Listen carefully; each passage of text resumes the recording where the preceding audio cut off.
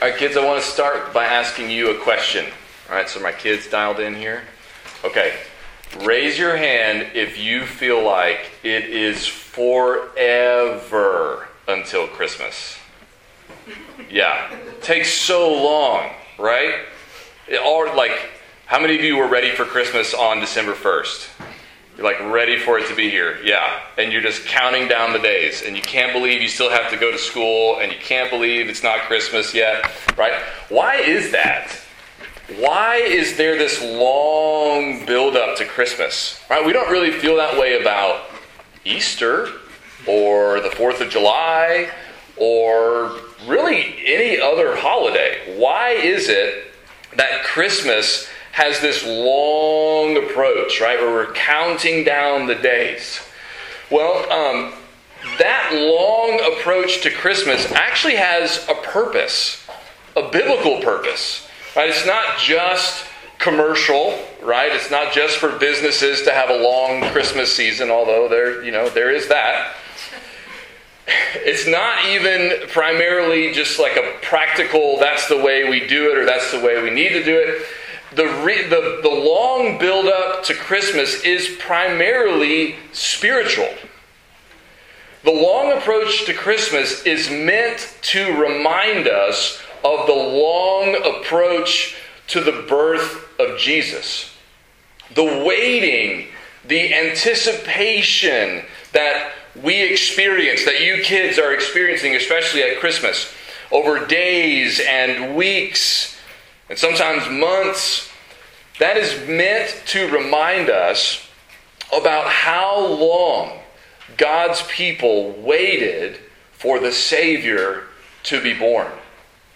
Do you know that the first promise that God would send a Savior was given not hundreds of years, but thousands of years before Jesus was born? Can you imagine waiting thousands of years? Of course you can't, right? We don't even live that long. God's people were waiting for thousands of years for the birth of the Savior to come. They wanted Him to be here. They wanted God to send Him, but they had to wait. And at Christmas, we experience some of that waiting. Just like when Israel would celebrate the Passover, they weren't just remembering that God had rescued them from Egypt. They were also remembering how it happened. Because when they celebrated the Passover, they also celebrated something called the Feast of Unleavened Bread, where for a whole week, all the bread that they ate had to be unleavened. And that was because when they left Egypt at the Passover, they had to leave in a hurry. So they didn't have time to let their bread leaven. And so they would eat unleavened bread for a week to remind them what the first Passover was like. What their ancestors who experienced the Passover, what it was like for them. And there was another feast that Israel celebrated, we don't talk about as much, called the Feast of Booths. The Feast of Booths. And what they would do at the Feast of Booths is they would build themselves a booth, like a tent, right? And again, for a week, they would live in that tent, even though they had perfectly good houses they could live in, right? They would live in a tent for a week to remind them about how God took care of them in the wilderness. When they left Egypt, they dwelt in tents in the wilderness for a long time before they got to the Promised Land. So they were doing those things at Passover, at the Feast of Booths, to remind them of what it was like to experience the good things that God had done for His people. And we experience that waiting, that longing in the Christmas season that reminds us of how long God's people waited for the birth of this promised Savior. Now, last week we looked at that first promise in Genesis 3:15, where God said that there would be a male child who would be born from the line of the woman who would crush the head of the serpent who had tempted Eve, who had helped to bring sin and the curse into the world. A child would be born who would conquer that enemy, who would crush that serpent. And I want you to think about something. If you were watching a movie or reading a book, and early in the story, there was a prophecy about a child who was going to be born. And that child who would be born, he would change the world, or he would be king, or he would lead his people to greatness, or something like that. From that point forward in the story, whether you're reading or watching, what are you doing? You're wondering, is this person the one the prophecy was about? Is this child who was just born, is that the one? Or this young man that's growing up, is that going to be the king, the savior, the one who's come to rescue us? And that's the way the Bible works too. From the very beginning of the story of the Bible, there are lots of things happening. But one of the main things that we're looking for, and that the authors of the Bible are helping us to look for, is which person is going to be the one who is going to fulfill all these prophecies. See, when Jesus was born, and when he was ministering, he was doing miracles, and he was teaching and all this stuff, that's why so many people were asking, is he the Messiah? Is he the Savior? Is he the one that we've been waiting for all this time? And all through the Old Testament, the prophets are giving us more prophecies, more details, more information as God reveals it to them about who this child is going to be. So again, in the very beginning, in Genesis chapter 3, we have a promise of a male child who's going to be born, who's going to conquer the serpent. But we don't know who that child is going to come from or when he's going to come. But all throughout the book of Genesis, we're looking for that child. And we find out that this child is going to come from the family of Abraham. Because God makes a big promise to Abraham. And he says to Abraham that he's going to give him lots of offspring, lots of children. He's going to give him a special land to dwell in. And he's going to bless him. Now that's a big deal, because in the beginning, God blessed his creation. But then when they sinned, a curse came. And so when God says to Abraham, I'm going to bless you, and through you I'm going to bless all the families of the earth, God is telling us the way I'm going to fix what went wrong when Adam and Eve sinned, I'm going to fix it through Abraham's family. So that's why the book of Genesis focuses on Abraham for so long. And then we find out that that promise is going to come from Isaac, not from Ishmael. It's going to come from Jacob, not from Esau. And then Jacob has 12 sons. We might think, oh man, where do we go? Who do we follow? We find out that from Judah is where the kings are going to come from. And the king is going to be born from the tribe of Judah. And one of Israel's greatest kings was David. Right? David was from Judah. Interestingly, Saul, the first king of Israel, who was a terrible king who rejected God and disobeyed and was foolish, he was not from Judah.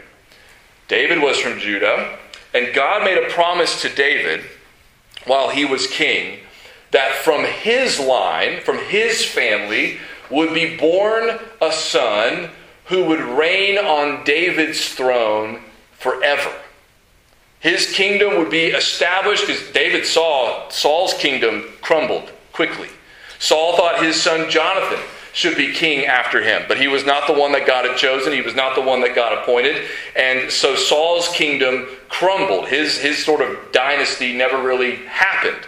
But David was promised by God, I'm going to build you a house. I'm going to build you a dynasty, a family that's going to reign. And that took place in part through David's son Solomon, who became king after him. But it was more than just Solomon's reign, because God said, whoever this person is, this child from your line, he's going to reign forever. And his kingdom is going to be established forever. So that's God's way of telling us, the child I promised way back in Genesis, the child from Abraham's line, from Isaac's line, from Jacob's line, from Judah's line, is going to come specifically from David's line, and he's going to be a king who's going to reign forever. And then Isaiah picks up on that. And if you haven't turned anywhere in your Bible yet, or you're wondering where you're supposed to go, you can look with me at Isaiah chapter 9. We're going to camp out here for a moment. Isaiah chapter 9, we read from earlier. In Isaiah 9, what Isaiah the prophet does is he expands for us on all these prophecies that we've heard so far, right? The prophecy of a male child, a prophecy of a child from Abraham's line, from David's line who's going to be king.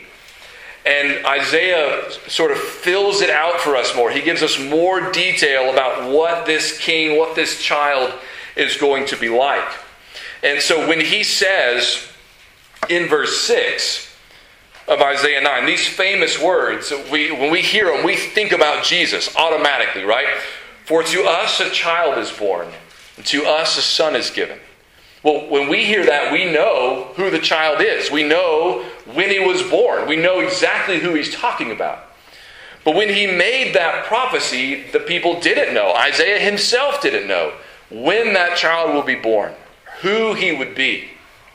But that prophecy was still important and significant even when he made it, because God had been promising from the beginning that there would be a certain child born, a certain baby boy who would come, who would rescue God's people from their enemies.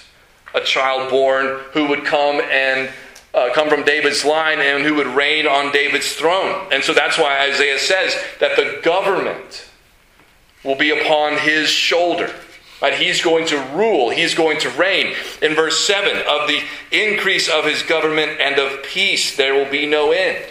He says specifically, on the throne of David and over his kingdom, to establish it and to uphold it with justice and with righteousness from this time forth and forevermore.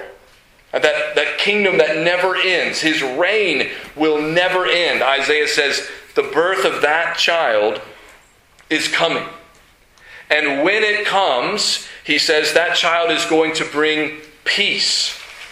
Ever since Adam and Eve fell to Satan's temptation in the garden, there has been conflict. There has been trouble. There has been anger, animosity, murder. Right? Even in the first family among Cain and Abel, right? Cain killed his brother. Right from the beginning, once Adam and Eve sinned, there has been so much conflict, so much division, so much hurt, and so much pain.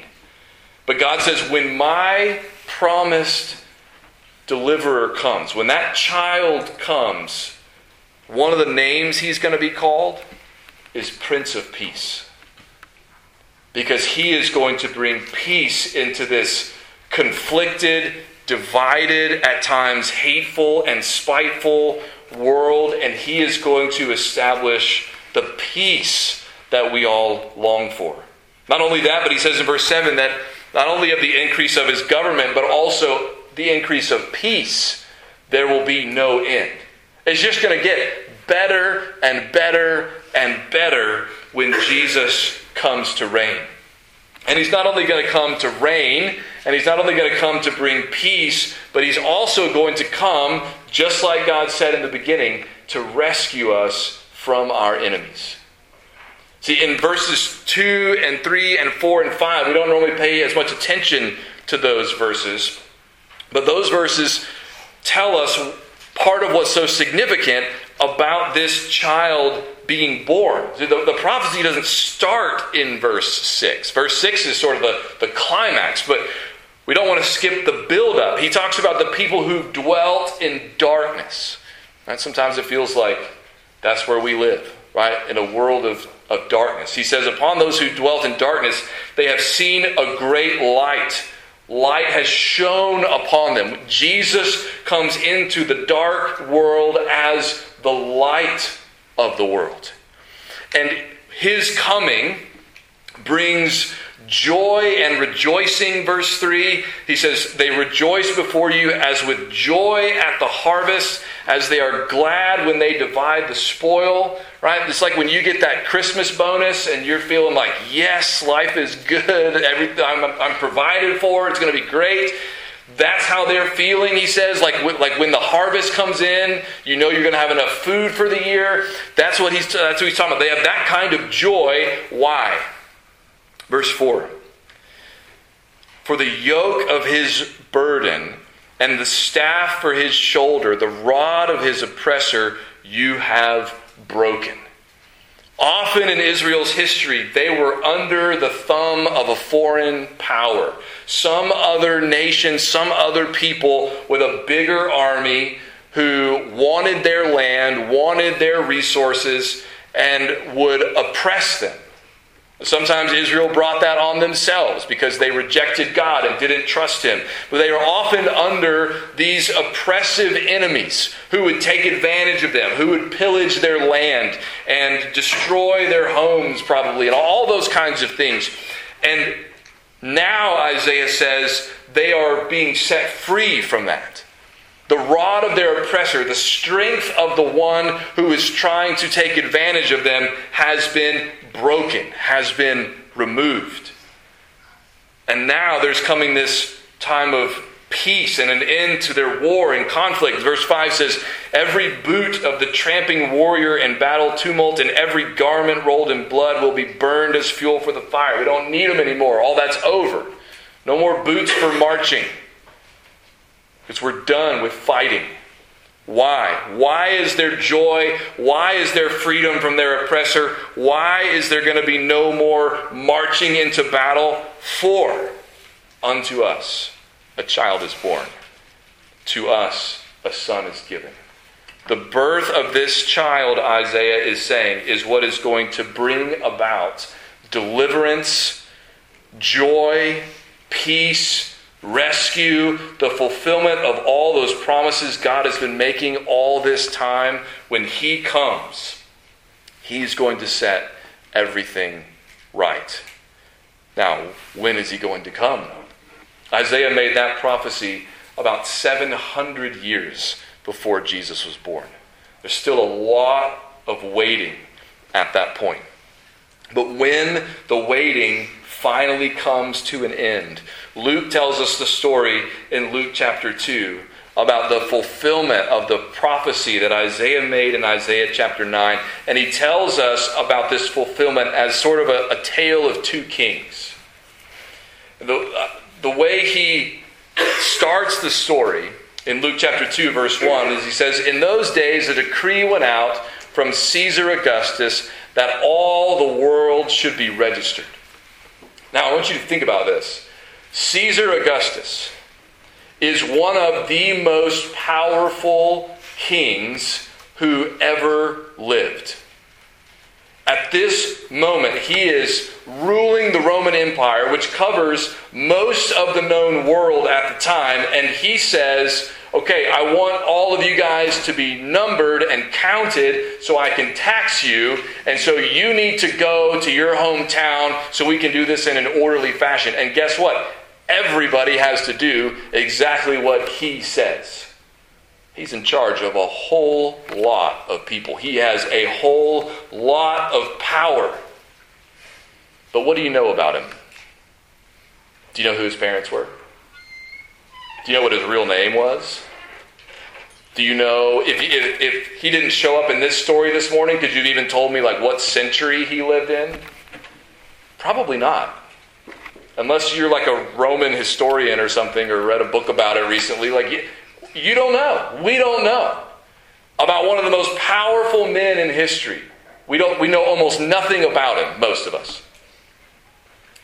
And yet, while he's giving those orders and making people move all over the world with this great power, he is unaware that the order he is giving is actually helping to fulfill one of the prophecies that the prophets made about the birth of the Messiah, that he would be born in Bethlehem.